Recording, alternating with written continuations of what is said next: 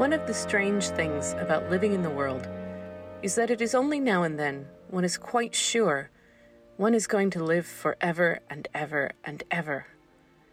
One knows it sometimes when one gets up at the tender solemn dawn time and goes out and stands alone and throws one's head far back and looks up and watches the pale sky slowly changing and flushing and marvelous unknown things happening until the east almost makes one cry out and one's heart stands still at the strange, unchanging majesty of the rising of the sun, which has been happening every morning for thousands and thousands and thousands of years.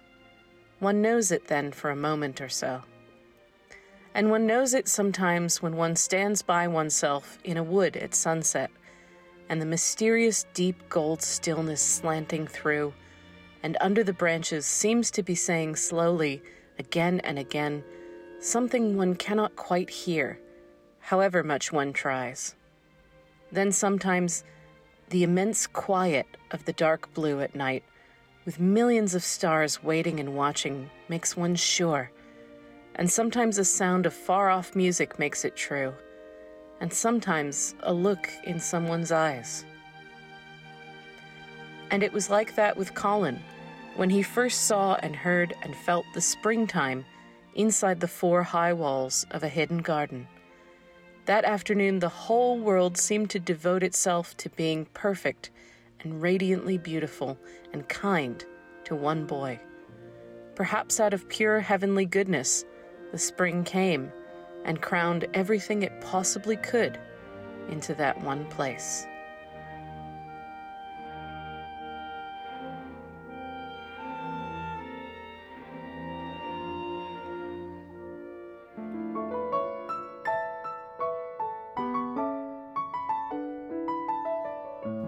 Welcome to Season by Season with Alexis and Kit, the podcast that celebrates and reforges our connection to nature and the passage of time. It is our hope that through prose, poetry, history, and sound, this podcast will help to inspire your interest in the natural world around us. Together, Kit and I will be sharing observations of the seasons as we see them. We'll be looking through the lens of the 24 seasonal divisions, or mini-seasons as we like to call them, based on the progression of seasons in the traditional Japanese calendar. Now is the season of Shunbun, or the spring equinox. Spanning from March 20th to April 4th, this season is when we can officially say that spring is well and truly here. The sunlight has returned, and the length of day and night are almost equal in this season. The world is alive with birdsong as the birds build their nests. Overhead, the cherry trees begin to bloom, and the heavens rumble joyfully with spring storms, which provide nourishing water. The season of spring equinox is preceded by the mini-season Wintering Insects Awake, and is followed by the mini-season Clear and Bright. As in every season, there's lots to explore in the sky, in the ground, and in our lives as we begin our passage into this special period. As the cherry blossoms begin to unfurl, we are reminded of spring's past, even as we embark into the future. Let's set out.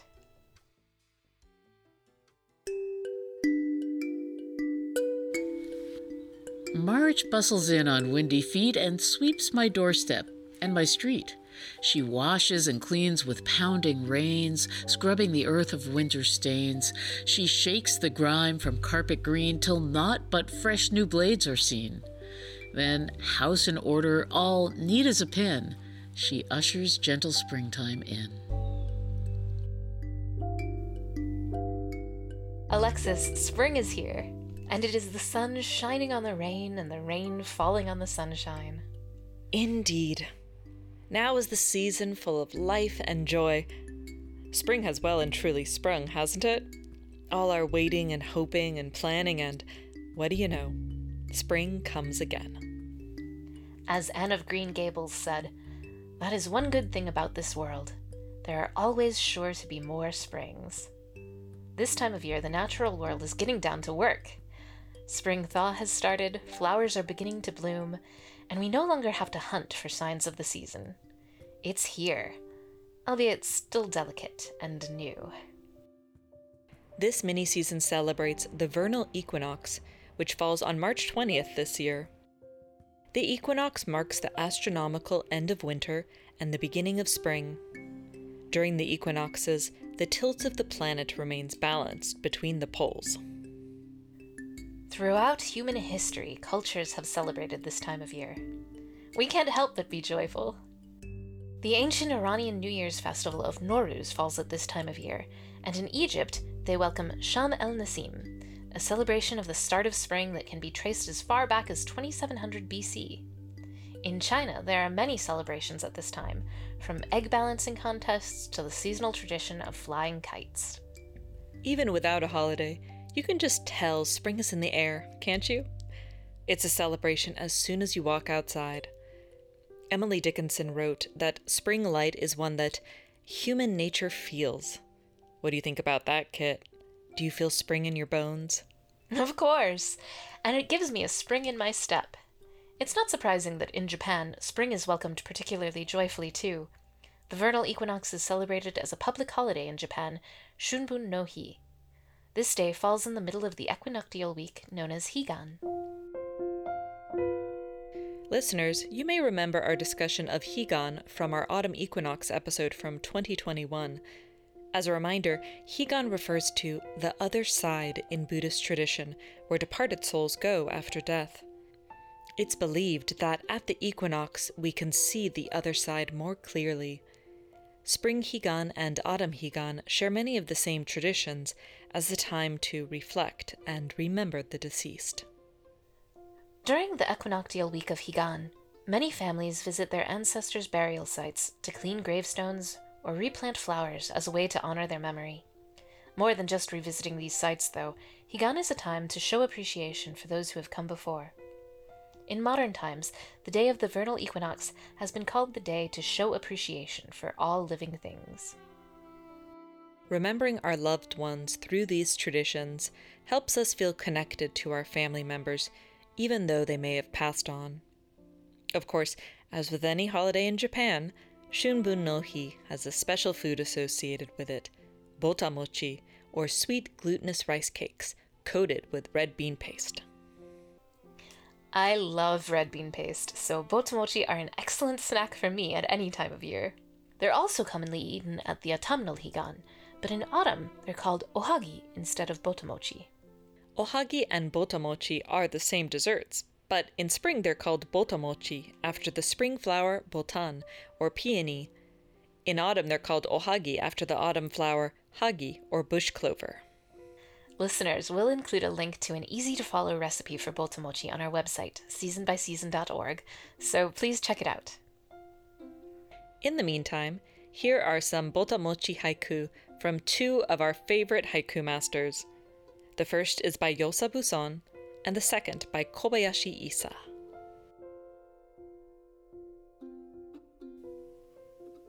From a court lady, I get some botamochi. Spring equinox.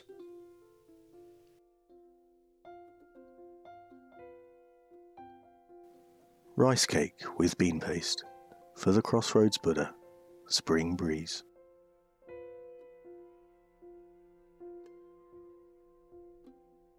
Ah, I like the kigo, or seasonal phrase, in that last haiku. Spring breeze.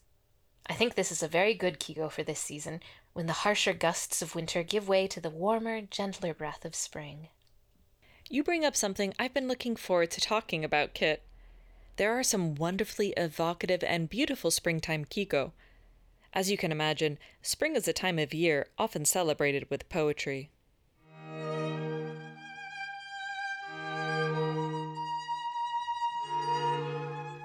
One unique kigo is Kaze Hikaru, which combines two words, wind, and the idea of sparkling or shining. This kigo refers to the sparkling sunshine and gentle winds to a bright spring day. I can easily imagine the image of fresh grass glinting in the wind. Here are a few haiku which feature Kaze Hikaru. Sparkling, the blue boat in the shining wind. In the shining wind. white flowers bloom in the handkerchief. Lively talking about local lore and legend. Shining wind. Another great Kigo is Shungyo, which can be translated as morning light or spring dawn. Sei Shonagon, the author of the Pillow Book and famous master of best of lists, wrote that spring is the best for the morning dawn.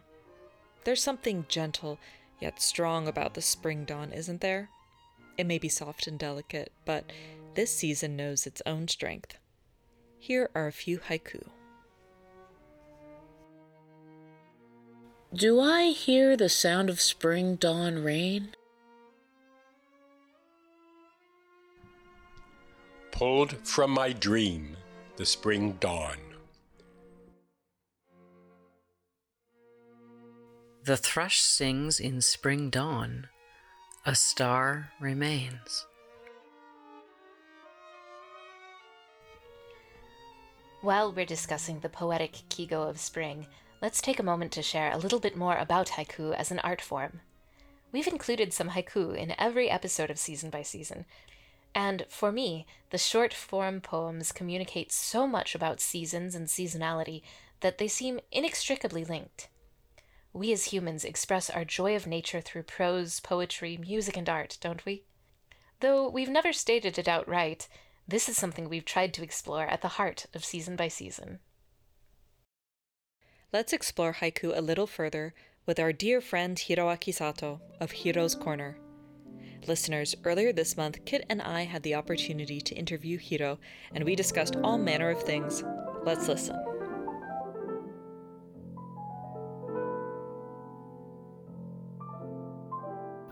Hiro, thank you so much for joining us for this interview. We're so grateful for all of your work on Hiro's Corner on Season by Season, and it's been a joy to have you in each episode. So I'm so glad that we get a chance to talk with you in person for our final episode.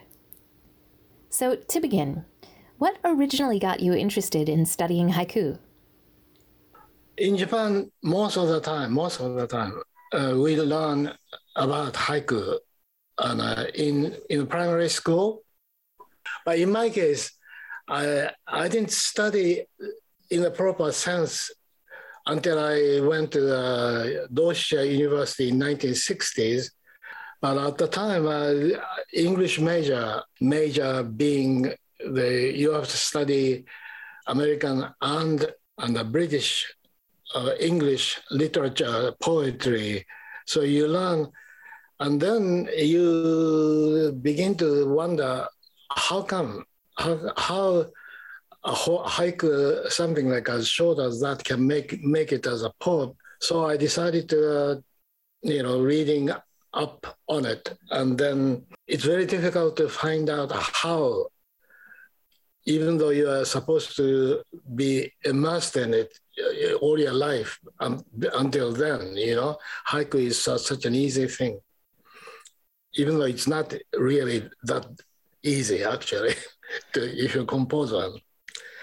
So, like the one I cited, the famous 3 English poetry poems, like the first one is Shelley's Ode to the West Wind, O wild west wind, thou breath of autumn's being. And the next one is Keats' Ode to a Grecian urn, thou still unravished bride of quietness. And the third one I thought of is a Shakespeare sonnet, number 33. Full many a glorious morning have I seen. I used to memorize most of these. The first one can be easily put into 575. 西風や秋ありようの息吹かな. The second one, thou still unravished bride of quietness. 花嫁の侵されぬ前の静かさよ. And the third one, the Shakespeare sonnet. 輝かき朝の戦を見たりけり. So that, you can change them in any way you want. 5-7 is very easy, which means that this Wild West Wind and so on, there is just the beginning of a long Shelley and Keats, their long poems. And only one line can be translated into a haiku line, like these Shelley and Keats and Shakespeare, opening line, so to speak. What are some of the requirements of haiku? Hokku, the requirement is it has to describe what you see right in front of you. Today is March, so you can talk about summer. So today we can talk about maybe you have seen cherry blossoms already? No, it's still too cold for that. I'd say light snow is falling outside. Maybe plums. Maybe plums, or we're dreaming of cherry blossoms in the snow. So there's two basic rules. You have to refer to the particular season in which you are writing these things. And then, of course, the other is a 5-7-5. Hiro, would you say that modern haiku have left behind Kigo? Are they just considered antiquated? What do you think? 99% of the people who write haiku stick to the basic rules, 5-7-5, and inclusion of a kigo, seasonal word. And only a few people, only 1%, 2%, I never counted them because there are so many haiku writers. In Japan, at one time, one estimate was 10 million people write haiku. Haiku is so easy. Well, then you ask, why do they stick to such rules? One rule is that I think the basic rule is that in the case of haiku, if you leave the form of 5-7-5, they call it teikei, a set form, teikei, then you stop writing haiku. It's no longer haiku. So your question, in a way, is the opposite. Hiro, can you share with us how kigo, or seasonal words, developed? One way to describe why is it something like kigo, seasonal words, started or took roots a long time ago in Japan. The reason is that Japanese culture emanated from Kyoto. Kyoto was a court meaning imperial house. That's where everything started. That was the center of culture in Japan until the whole thing moved to Tokyo in the 19th century. And so if the court people decide, these are this and that and so on, then they admired what emanated from Kyoto. So they followed it, even though in, say, Akita or Iwate, they follow, I see, that cherry blossoms belong spring, even though they may be about a month late than Kyoto. And then, of course, initially, these seasonal phrases, there are only a few of them initially. Only about 700 to 800 words are usually used. Hiro, what are you up to these days? Can you share with our listeners what you're working on? Well, at the moment, because now that I have 3 books with a publisher, one is a collection of newspaper columns and essays and stuff, and the Stonebridge will publish it. And then 2 are with new directions. And one is a friend of mine, Ishii Tatsuhiko, who is a great scholar, even though he doesn't teach anything. He reads everything all over the world. And the other one is a different poet, Yomota Inuhiko. The one I actually trying to finish is a samurai book. I'm such a coward. So you wonder why I write about samurai. Samurai is, of course, murders and so on and so forth. In your book, 100 Frogs, you write at great length about Basho's frog haiku, the ancient pond, frog jumps in, water's sound.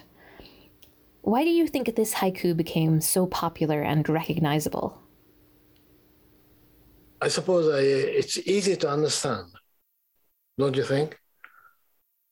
An old pond, a frog jumps in, the sound. Oh yeah, that's haiku. For someone just beginning to read haiku or just becoming interested in haiku, are there any particularly approachable haiku authors that you might recommend? Yeah, of course, Issa would be fine, because Issa wrote so many. He scribbled everywhere, and then he also, one thing, what the diary Issa left was actually Rose, the kind of diary we think of as a diary. You think of something and write down something, and then end the passage you describe, end with a haiku. So it's easy to understand. My favorite, like Issa, you saw it, the world of dew is yes, a world of dew. And even so. Now, Donald King translated slightly differently. The world of dew is, he doesn't say yes. The world of dew, is a world of dew, and yet, or something like that. He follows again 575 in 3 lines. If you ever see my book with Burton Watson, From the Country of 8 Islands, I translate diary preceding this one, which describes his daughter dies before chickenpox, before she turns 2 years old. In this case, it's very easy to understand. I'm quite sure it is to you too. The world of dew is, of course, a metaphor for life. Hiro, to talk about the 3 lines of haiku, the 575 in 3 lines, that's something you don't tend to adhere to in your own translations. Can you talk a little bit about why not? Well, the simple reason is that, of course, most Japanese haiku writers write haiku in 1 line. Now, this doesn't mean they mean a haiku consists of 3 sections most of the time. So if you ask them to write shikishi, the decorated paper, they break them up in many ways. Most standard is probably 3 lines, but they spread them out. But that's for aesthetic purposes. If you write it in 1 line, it's somewhat odd, so they break them up. But other than that, unless you ask the magazine or printer to print them in a different way, they always automatically print them in 1 line. On the other hand, I do not think that English or French or Swedish, German people think that haiku consists of 3 lines. I don't think they're wrong. I do not think they're wrong. They do whatever they like. Like this is one of the poets I like, O. Mabson Southard. This person insisted on 3 lines, 575. So would you read it? Across the lake, through upcurls of morning mist, the cry of a loon. This comes from Deep Shade and Flickering Light, selected haiku of O. Mabson Southard. That one I like. I translated that into Japanese too, but the 575 usually says too much for 575. So I translated the 湖の朝霧舞うや阿鼻の声。湖の朝霧舞うや阿鼻の声。Now, if you translate it that way, you miss certain things said in the original. Across a still lake, a quiet lake, that quiet, still part is missing in my translation. 湖の, so I say across the lake, or simply in the lake in my translation. If you retranslate it back into English, then the beautiful image of through up curls of morning mist. The up curl is missing.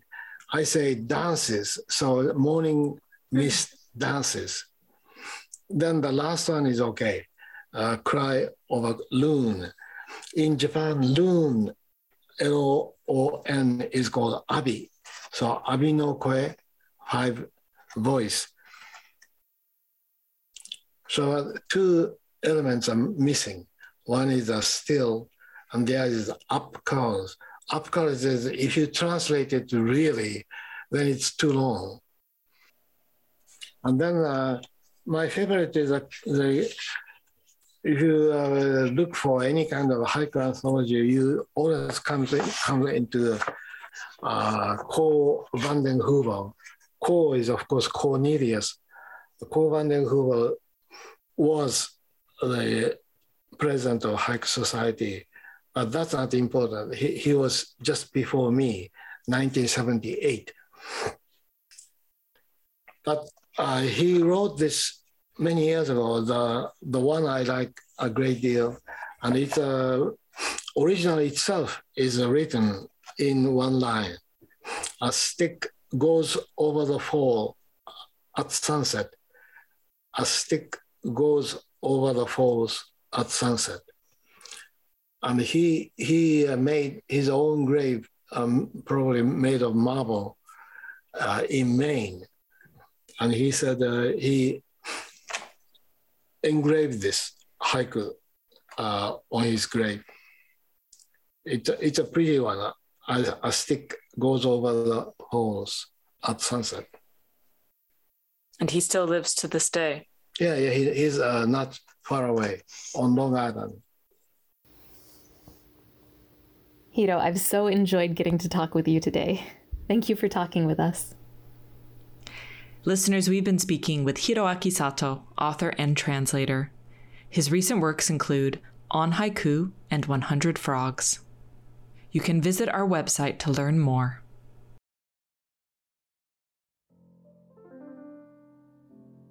Thank you, Hiro, for that illuminating interview. Listeners, if you'd like to support Hiro and read his books, we highly recommend On Haiku or 100 Frogs. And thank you for sharing Hiro's Corner with us throughout the seasons. I have learned so much.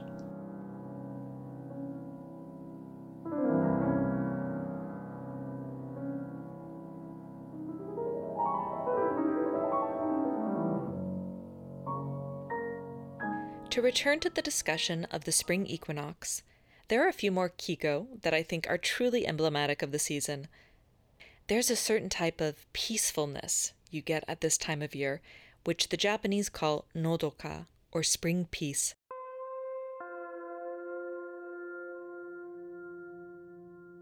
I think we can imagine that sunny, contented feeling. Here are 2 haiku by Issa. Spring peace. After rain, a gang war. Garden sparrows. Spring peace. A mountain monk peeks through the hedge. Before we start relaxing too much amid the dawns, pleasant days, and shining breezes, we can't forget that spring is also a time of storms.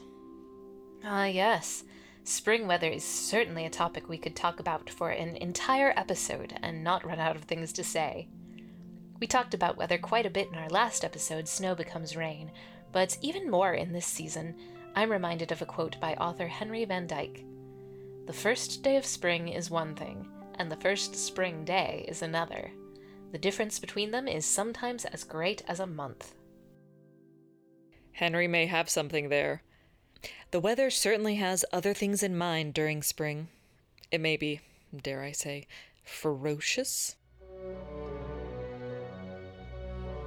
Here's a fascinating and very specific Kigo of Japan, Ryuten ni Noboru, which translates as riding the dragon.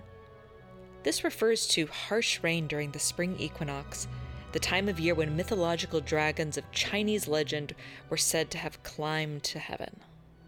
This Kigo refers to Yinglong, rain-making dragons of Chinese mythology. Rain dragons were mighty creatures who often aided men. Besides controlling rain and drought, the Yinglong dragons used their tails to draw lines in the earth and create rivers and waterways. Lue An, a Han Dynasty prince, had this to say about water. "There is nothing in the world so weak as water, yet its experience is such that it has no bounds, its depth such that it cannot be fathomed. In length it is without limit, in distance it has no shores. In its flows and ebbs, its increase and decrease, it is measureless. When it rises to heaven, it produces rain and dew. When it falls upon the earth, it gives richness and moisture. There is no creature in the world to whom it does not impart life, and nothing that it does not bring to completion." Here is a lyric poem by Susha, sung to the water dragon's chant about the harm such water can bring. I do not grieve that the willow catkins have flown away, but that in the western garden the fallen red cannot be gathered. When dawn comes and the rain is over, where are the traces they have left? A pond full of brock duckweeds. Of all the colors of springtime, 2/3 have gone with the fust, and 1/3 with the flowing water. When you look closely, these are not willow catkins, but drop after drop, parted lovers' tears. I think we all know this feeling of spring glory cut short by an ill-timed storm. Well, if you happen to have this experience, especially during the days near the spring equinox, I suppose you could always blame it on the water dragon. This last poem we shared featured imagery of willow catkins, a Kigo we explored on our Wintering Insects Awake episode in 2021. And just like this poem implies, one way or another, catkin season is no more. Now the willows are beginning to put forth soft green leaf buds. The ancient Chinese credited the willow with the ability to ward off demons, prevent blindness, and purify. That makes sense, as aspirin is derived from the willow. In fact, willow bark has been used as a traditional medicine for more than 3,500 years, not only by the Chinese, but also the ancient Sumerians and Egyptians. The analgesic agent within willow bark is salicin, which would later form the basis of modern aspirin. In Japanese art, willows are often paired with water, heron, and, another one of our Kigo we'll talk about later, swallows. Willow trees are often associated with ghosts in Japan too. Ghosts are said to appear in willow groves. Alexis, do you remember the festival of Qingming? We talked about it in our first episode of Season by Season back in April 2020. It falls at the beginning of the next mini-season, Clear and Bright. But related to willows, in China, some carry willow branches with them on the day of their tomb sweeping as a part of the Qingming festival. Willow branches are also put up on gates and front doors to help ward off evil spirits during this day. Willow's flexible nature extends to divine beings as well. The Buddhist bodhisattva of compassion, Guanyin, is often depicted seated on a rock with a willow branch and a vase of water at her side, with which she uses to expel demons. Here's Andrew Wong's translation of early Tang poet He Zhizhang. Up to your crown, O willow, dressed in the green of jades. Myriads of twigs so verdant droop like your silken braids. Who knows who the tailor is who's cut your leaves so fine? It's the vernal winds past February, sharp as the scissors' blades.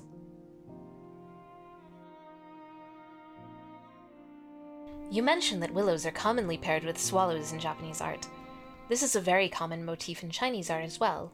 The graceful swallow paired with the delicate willow suggest beauty, elegance, and a feeling of tranquility. Both the willow and the swallow are understood to be emblems of springtime. In fact, in the Chinese almanac upon which the Japanese almanac we follow here on Season by Season is based, one of the pentads that make up the spring equinox season is called "The Swallows Arrive." The swallows would be making their northward migration around the time of the spring equinox.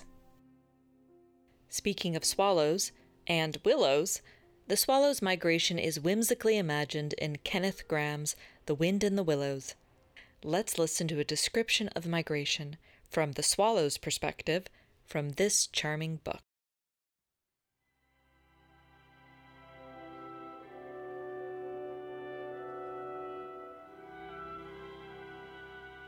No, you don't understand, naturally, said the second swallow.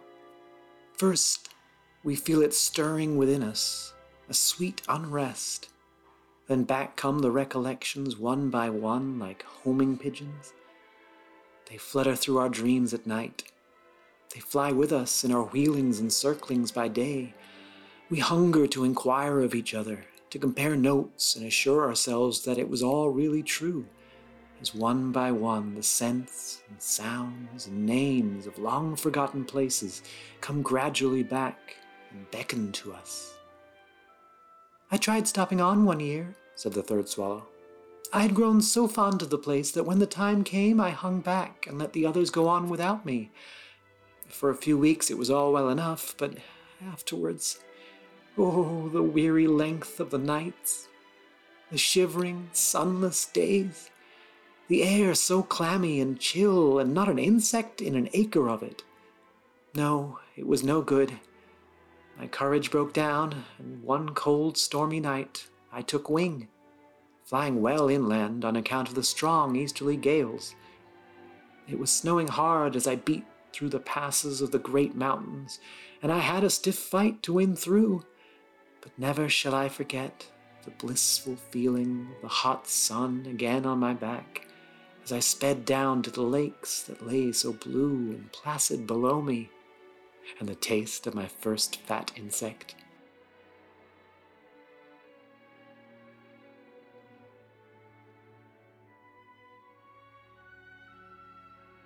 To say a little more about the swallow, they can be a beautiful sight in spring, and highly recognizable for their pointed, angled wings and forked tails.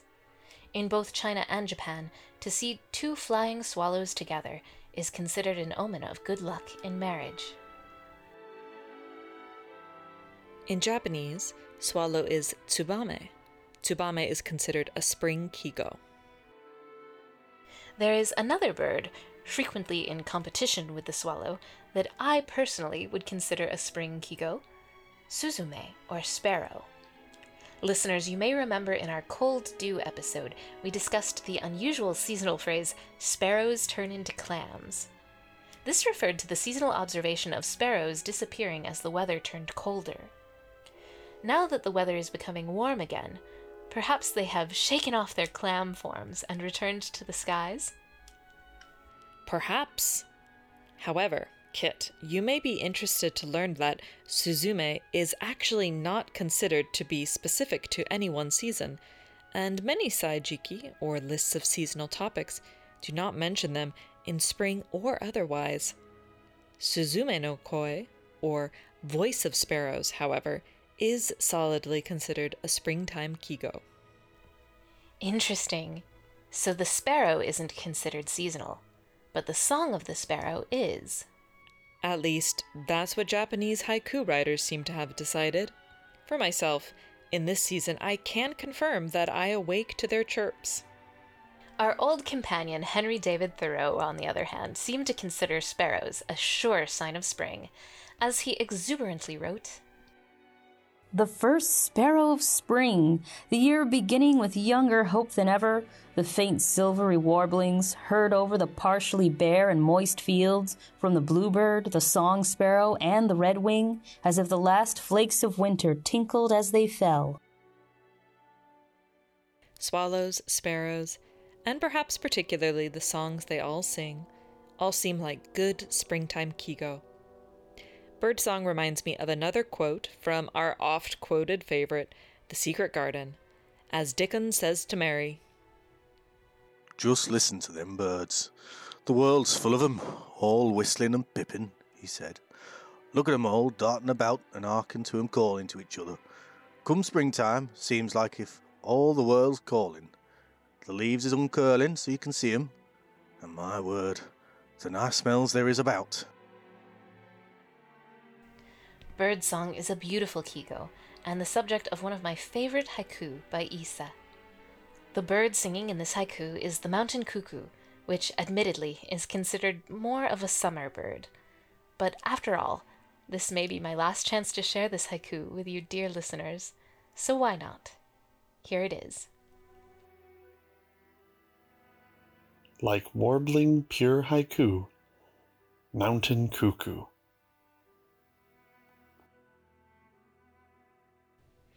Interesting. And what is it about this haiku in particular that you feel drawn to, Kit? To me, Issa seems to be saying that birdsong itself is haiku. I think there's really something to that. Issa doesn't want his poetry to be too esoteric or studied too heavily. Rather, it is something that happens in the moment, an expression of pure life being lived, that can wash over us as simply as we listen to birds singing in the trees.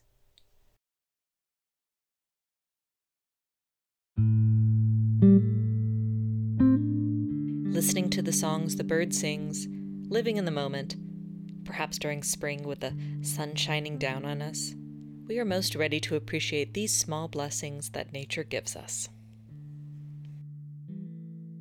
When April scatters charms of primrose gold among the copper leaves and thickets old, and singing skylarks from the meadows rise to twinkle like black stars in sunny skies.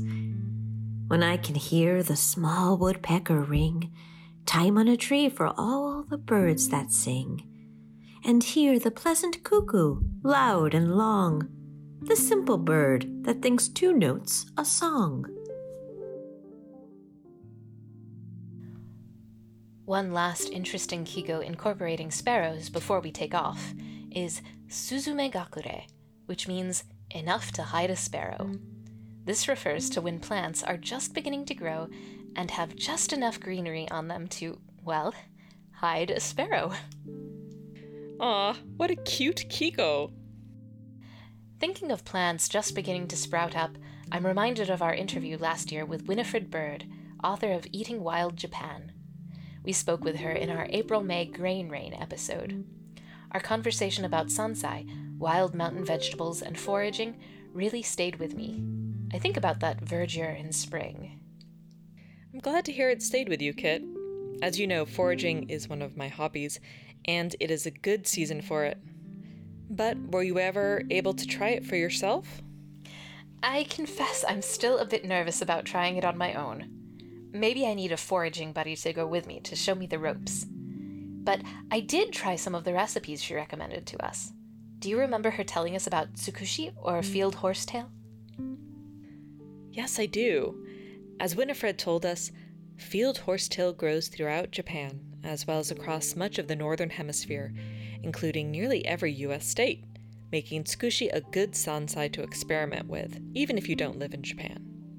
Try it sautéed, blanched, or simmered with seasonings, and then folded into freshly cooked rice. Listeners, more information on how to prepare tsukushi can be found in Eating Wild Japan.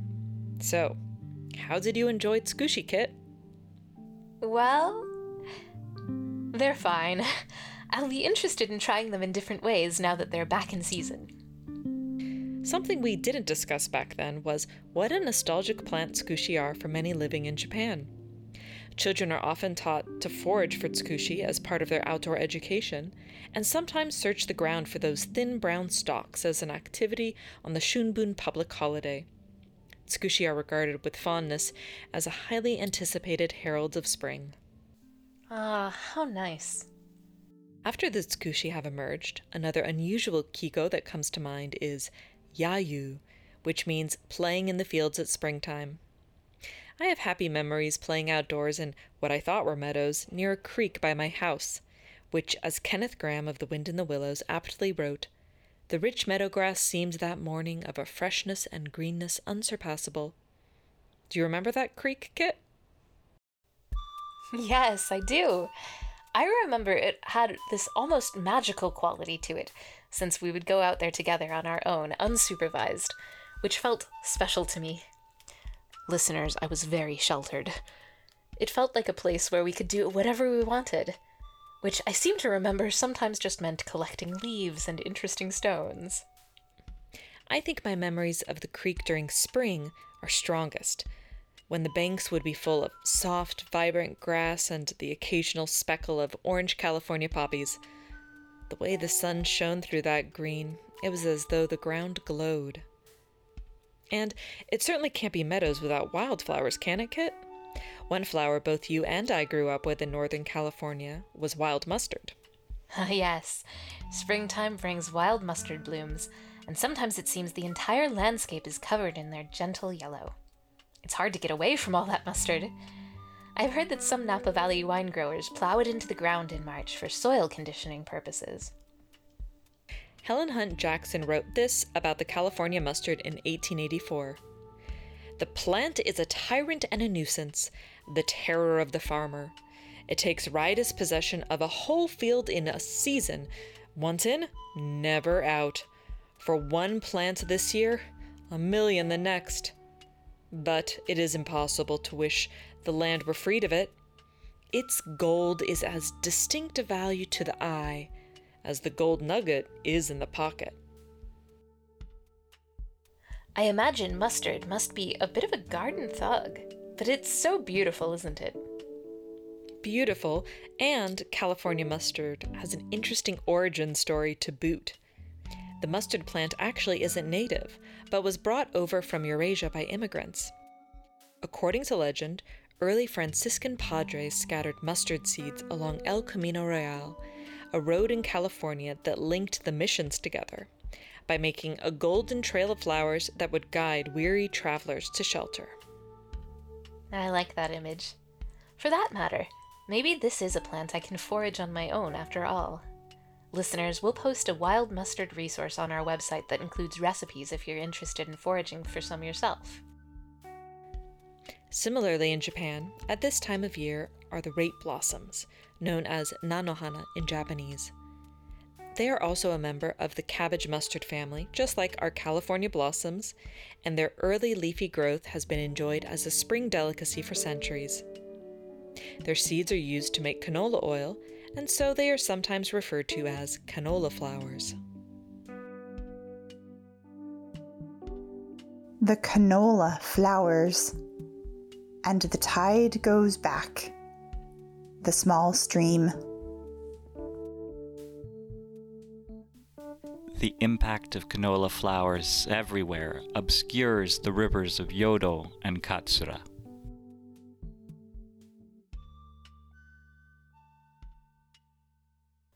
This mention of the Yodo River, which becomes known as the Uji River in Kyoto, as well as the Nanohana, reminds me of the tea master Sen no Rikyu.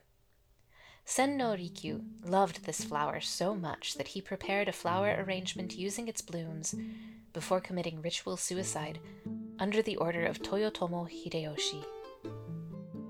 As Liza Dalby notes in her work East Wind Melts the Ice, Sen no Rikyu had arrangements of them in the seasonal alcove where showy, fragrant, or edible blossoms were technically not allowed. In the culture of tea ceremony, decorating with these flowers or serving confections in its motif are not allowed until March 28th, the anniversary of Sen no Rikyu's death. Bitter green, sweet gold, with this sip I remember. Riverside flowers. This tidy tea room, brightened by these golden buds, the warm light of spring. Ah, spring meadow flowers are a joy. And speaking of joy, this poem by Annette Wynne, which extols the wonder of a wildflower, made me smile and give a little laugh the first time I read it. It's better to be a buttercup out in the grass where 100 children pass and at evening drink the dew than be you, poor little rich flower, shut up in a lady's bower. Does the lady look your way any day? Ever stoop to you and bless? Give your head a soft caress? You are such a tiny part of all her things. Her heart, a crowded palace is, but oh, to know the bliss of being meadow glad like this. You should be out in the grass where the happy children pass. We would like to welcome you to our sunshine, rain, and dew flower in a lady's bower.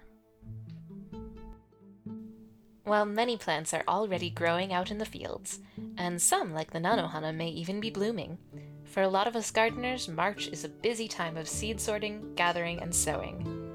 You've got to get the seeds into the ground, watered and fed with sunlight, so they can begin their journey. Here's a fun little poem about seed sowing and growing. As a quiet little seedling lay within its darksome bed, to itself it fell a-talking, and this is what it said. I am not so very robust, but I'll do the best I can. And the seedling from that moment, its work of life began. So it pushed a little leaflet up into the light of day to examine the surroundings and show the rest the way. The leaflet liked the prospect, so it called its brother stem. Then 2 other leaflets heard it and quickly followed them. To be sure, the haste and hurry made the seedling sweat and pant, but almost before it knew it, it found itself a plant. The sunshine poured upon it, and the clouds they gave a shower, and the little plant kept growing till it found itself a flower. Little folks, be like the seedling, always do the best you can. Every child must share life's labor just as well as every man. And the sun and showers will help you through the lonesome, struggling hours, till you raise to light and beauty virtue's fair, unfading flowers.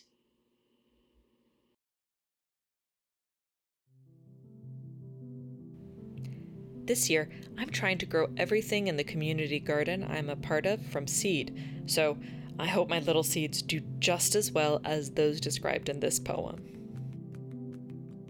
Here's another poem by Robert Frost about seeds, which I know you'll enjoy, Alexis, and which I hope will inspire our listeners to be joyfully distracted by and fascinated with nature.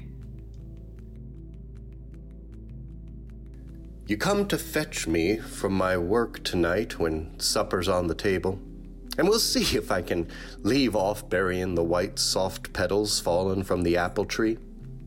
Soft petals, yes, but not so barren quite, mingled with these, smooth bean and wrinkled pea, and go along with you, ere you lose sight of what you came for and become like me, slave to a springtime passion for the earth. How love burns through the putting in the seed, on through the watching for that early birth when, just as the soil tarnishes with weed, the sturdy seedling with arched body comes shouldering its way and shedding the earth crumbs.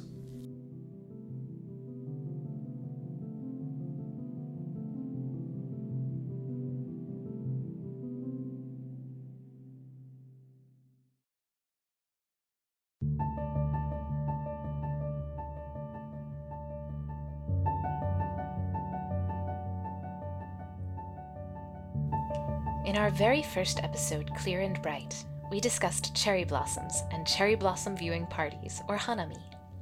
You know, re-listening to that episode recently, I was surprised to hear how restrained we were in our discussion of cherry blossoms.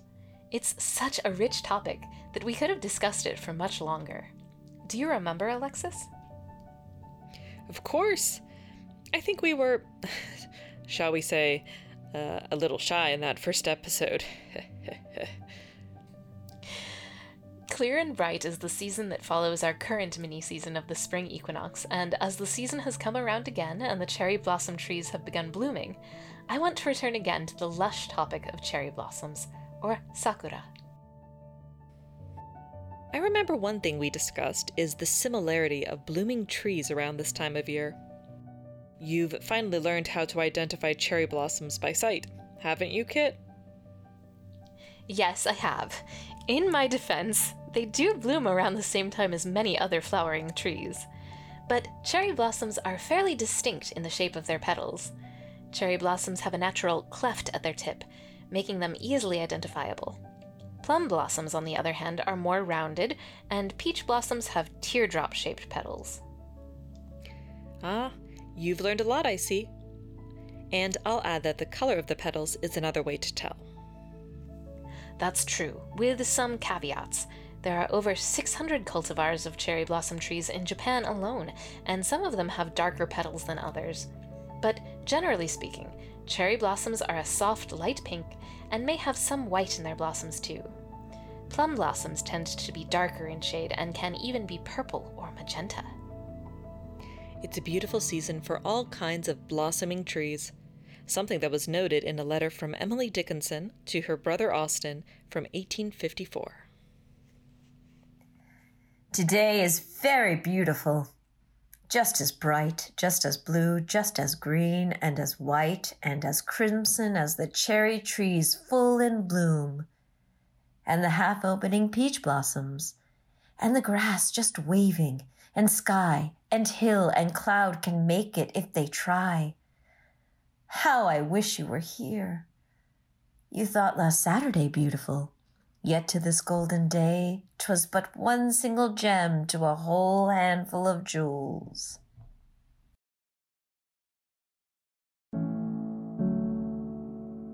Sakura are so beloved in Japan that they may be considered to be the country's unofficial national flower. To an extent, they are inescapable in springtime.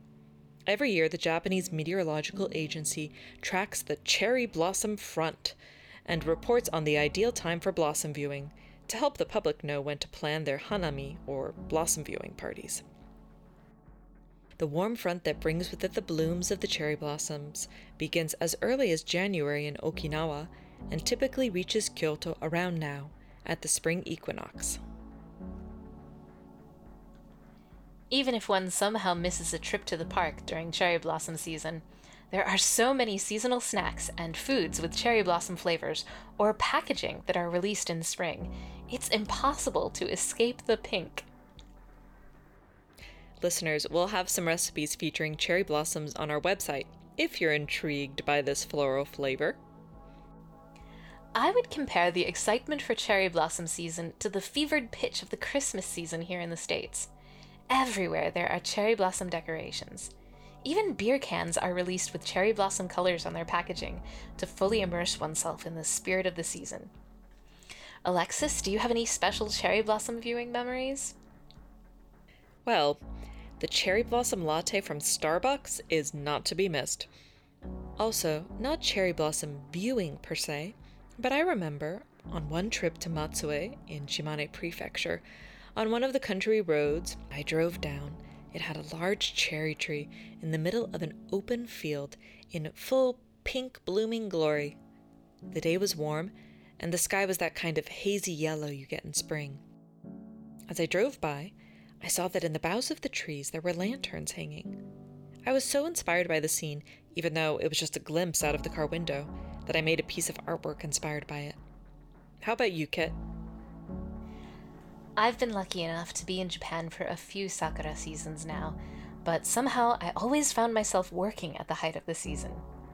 My last year in Japan, I was so determined to celebrate a proper hanami, but when I finally got a free day, the forecast was that the blossoms would be just past their peak. So instead of waiting, I went after work one evening to a local shrine. It was after dark, but the cherry blossoms were all illuminated with lights from underneath. Even as late as it was in the evening, there were still lots of people celebrating on picnic blankets beneath the trees, and food vendors were stationed all around the shrine. It was a lively, wonderful feeling, and I'm really happy I got to go. I'll post some pictures of that time to our website if you'd like to check them out. Aw, that's great, Kit. You got to see Yozakura, the nighttime cherry blossom viewing. Come to think of it, my cherry tree that I saw must have been part of Yozakura too.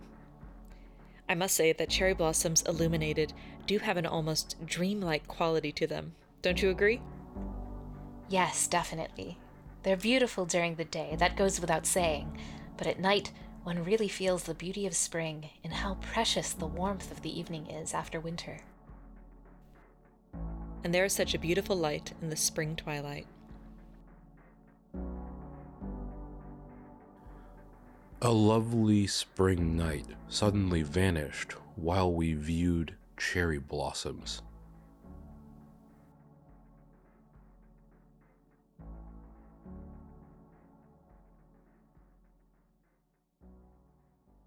We also discussed in our Wintering Insects Awake episode of last year that many schools and public buildings in Japan have cherry blossom trees outside of them. As the fiscal year and school year in Japan begin on April 1st, the first day of work or school tends to coincide with seeing cherry blossom trees in beautiful bloom, something which helps to cement a nostalgic feeling for many. Do you think that nostalgic feeling is perhaps at the root of the popularity of cherry blossoms in Japan? That may be part of it, but the full answer is a little bit more complicated than just that. I know we've discussed briefly the concept of mono no aware, or the transience of things. There's beauty in cherry blossoms, yes, but they are with us for such a brief moment. This brings with them an awareness of the impermanence of our own lives, and indeed the impermanence of everything. This is the basis for this poem by the monk Saigyo. Gazing at them, immersed, I become so intimate with the blossoms, and with the falling away and separation comes sorrow. There is a poignancy to this feeling, I think, that is at the heart of many beautiful things in nature. Here on Season by Season, in our discussion of the moon in autumn, or the falling leaves, or, say, the flavor of an apricot, we acknowledge that there is a time when these things are most appreciated in its own season. The sadness of the fleeting nature of beauty deepens our appreciation for it. Yet at the same time, we cherish the comfort we feel in knowing that the season will return again. Are we to look at cherry blossoms only in full bloom, the moon only when it is cloudless? To long for the moon while looking on the rain, to lower the blinds and be unaware of the passing of spring, these are even more deeply moving. Branches about to blossom, or gardens strewn with faded flowers, are worthier of our admiration.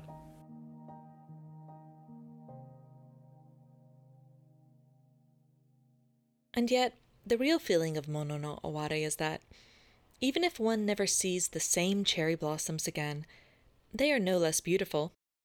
As much as we want to keep the things we enjoy close to us, the true nature of life is that many moments of joy will only be brief, and change is constant. That evening you spent at the shrine under the cherry blossoms is one you may never have again, Kit. But though it may be over, and though that may make us feel sad, it is no less meaningful for having ended. I get the feeling we may no longer be talking about just cherry blossoms anymore, Alexis. You may be right, Kit. Let's share another cherry blossom poem, this one translated by our own dear Hiroaki Sato from a 9th century poem by Ariwara no Narihira. If there were no such thing as cherry blossoms in this world, in springtime how untroubled our hearts would be.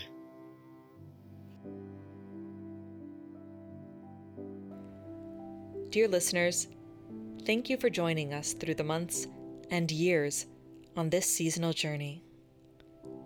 We hope that together we have found joy, comfort, excitement, expectation, learning, perspective, laughter, all manner of things from our seasonal, nature-filled wanderings.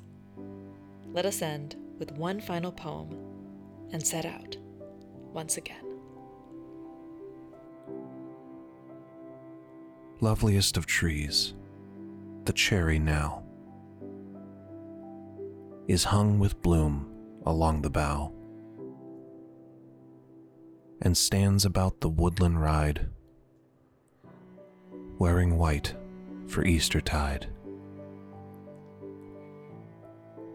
Now of my 80 years and 10, 20 will not come again, and take from 70 springs a score. It only leaves me 50 more. And since to look at things in bloom, 50 springs are little room. About the woodlands I will go, to see the cherry hung with snow.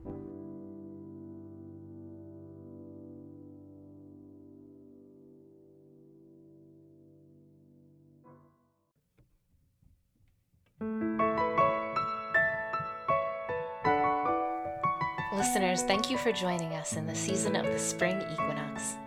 In this season, we celebrate that we have come full circle once again, and we are in the season of new, beautiful beginnings. As you may remember, the mini-season that follows spring equinox, according to the Japanese calendar, is the season clear and bright. We will include a link to our archival 2020 episode for you to enjoy in the next season ahead. Now, listeners, please be kind. This was our first episode we ever created.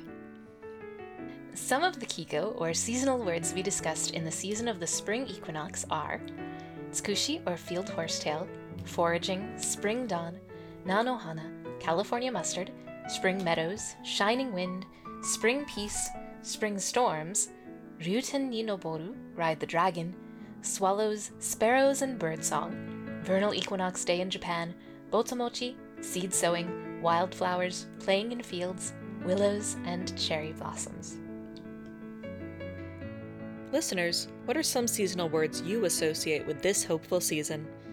As always, you can email your Kigo to seasonbyseasonpodcast@gmail.com, or feel free to share them to our Facebook page. And don't forget, there's lots of extra seasonality at our website, seasonbyseason.org, including recipes, visual examples of Kigo, and of course, our specially curated music playlists full of songs that should last you all season long. On this episode, you heard poems and prose by Frances Hodgson Burnett, Susan Reiner, Yosabu Son, Kobayashi Isa, Junko Tamaki, Sachiko Hagiya, Atsuko Oyanagi, Kazuhiko Endo, Kazuo Hosoka, Akio Nagata, Sushia, Heiji Zhang, Kenneth Graham, Henry David Thoreau, William Henry Davies, Kawahigashi Hekikoto, Gonsui, Alexis, Kit, Annette Wynne, Lawrence Dunba, Robert Frost, Emily Dickinson, Matsuo Basho, Saigyo, Yoshida Kenko, Ariwara no Narihira, and A.E. Hausman. The poems featured on this podcast are in the public domain or with permission from their creators. We would also like to thank our poetry readers for this episode: Mara Rosenkrantz, Corey Kohler, Ian Whitaker, Zachary Piper, Catherine Piper, Stuart Diamond, Gail Wine, Ed Von Adderkas, Cyrus Lanthier, Bernabe Ted Costales, Dan Collier, Jason Berner, Alan Coyne, Carl Smith, Bedalia Albanese, and Nikki Gempf. We would also like to extend an extra special thanks to Hiroaki Sato. Thank you for the great interview, Hiro, and all your contribution to Hiro's Corner over the years. This is the place in the episode where we often like to include a quote from Henry David Thoreau. But for this episode, we thought we might give Thoreau a rest, and instead share one more from The Wind in the Willows, which seems appropriate for this season of setting out and returning home once again. Take the adventure, heed the call. Now ere the irrevocable moment passes. 'Tis but a banging of the door behind you, a blithesome step forward, and you are out of the old life and into the new. Then some day long hence, jog home here if you will, when the cup has been drained and the play has been played, and sit down by your quiet river with a store of goodly memories for company. Thank you for joining us for our journey through the 24 mini-seasons of the Japanese calendar. May you look forward and find joy and hope in every season. See you in another season.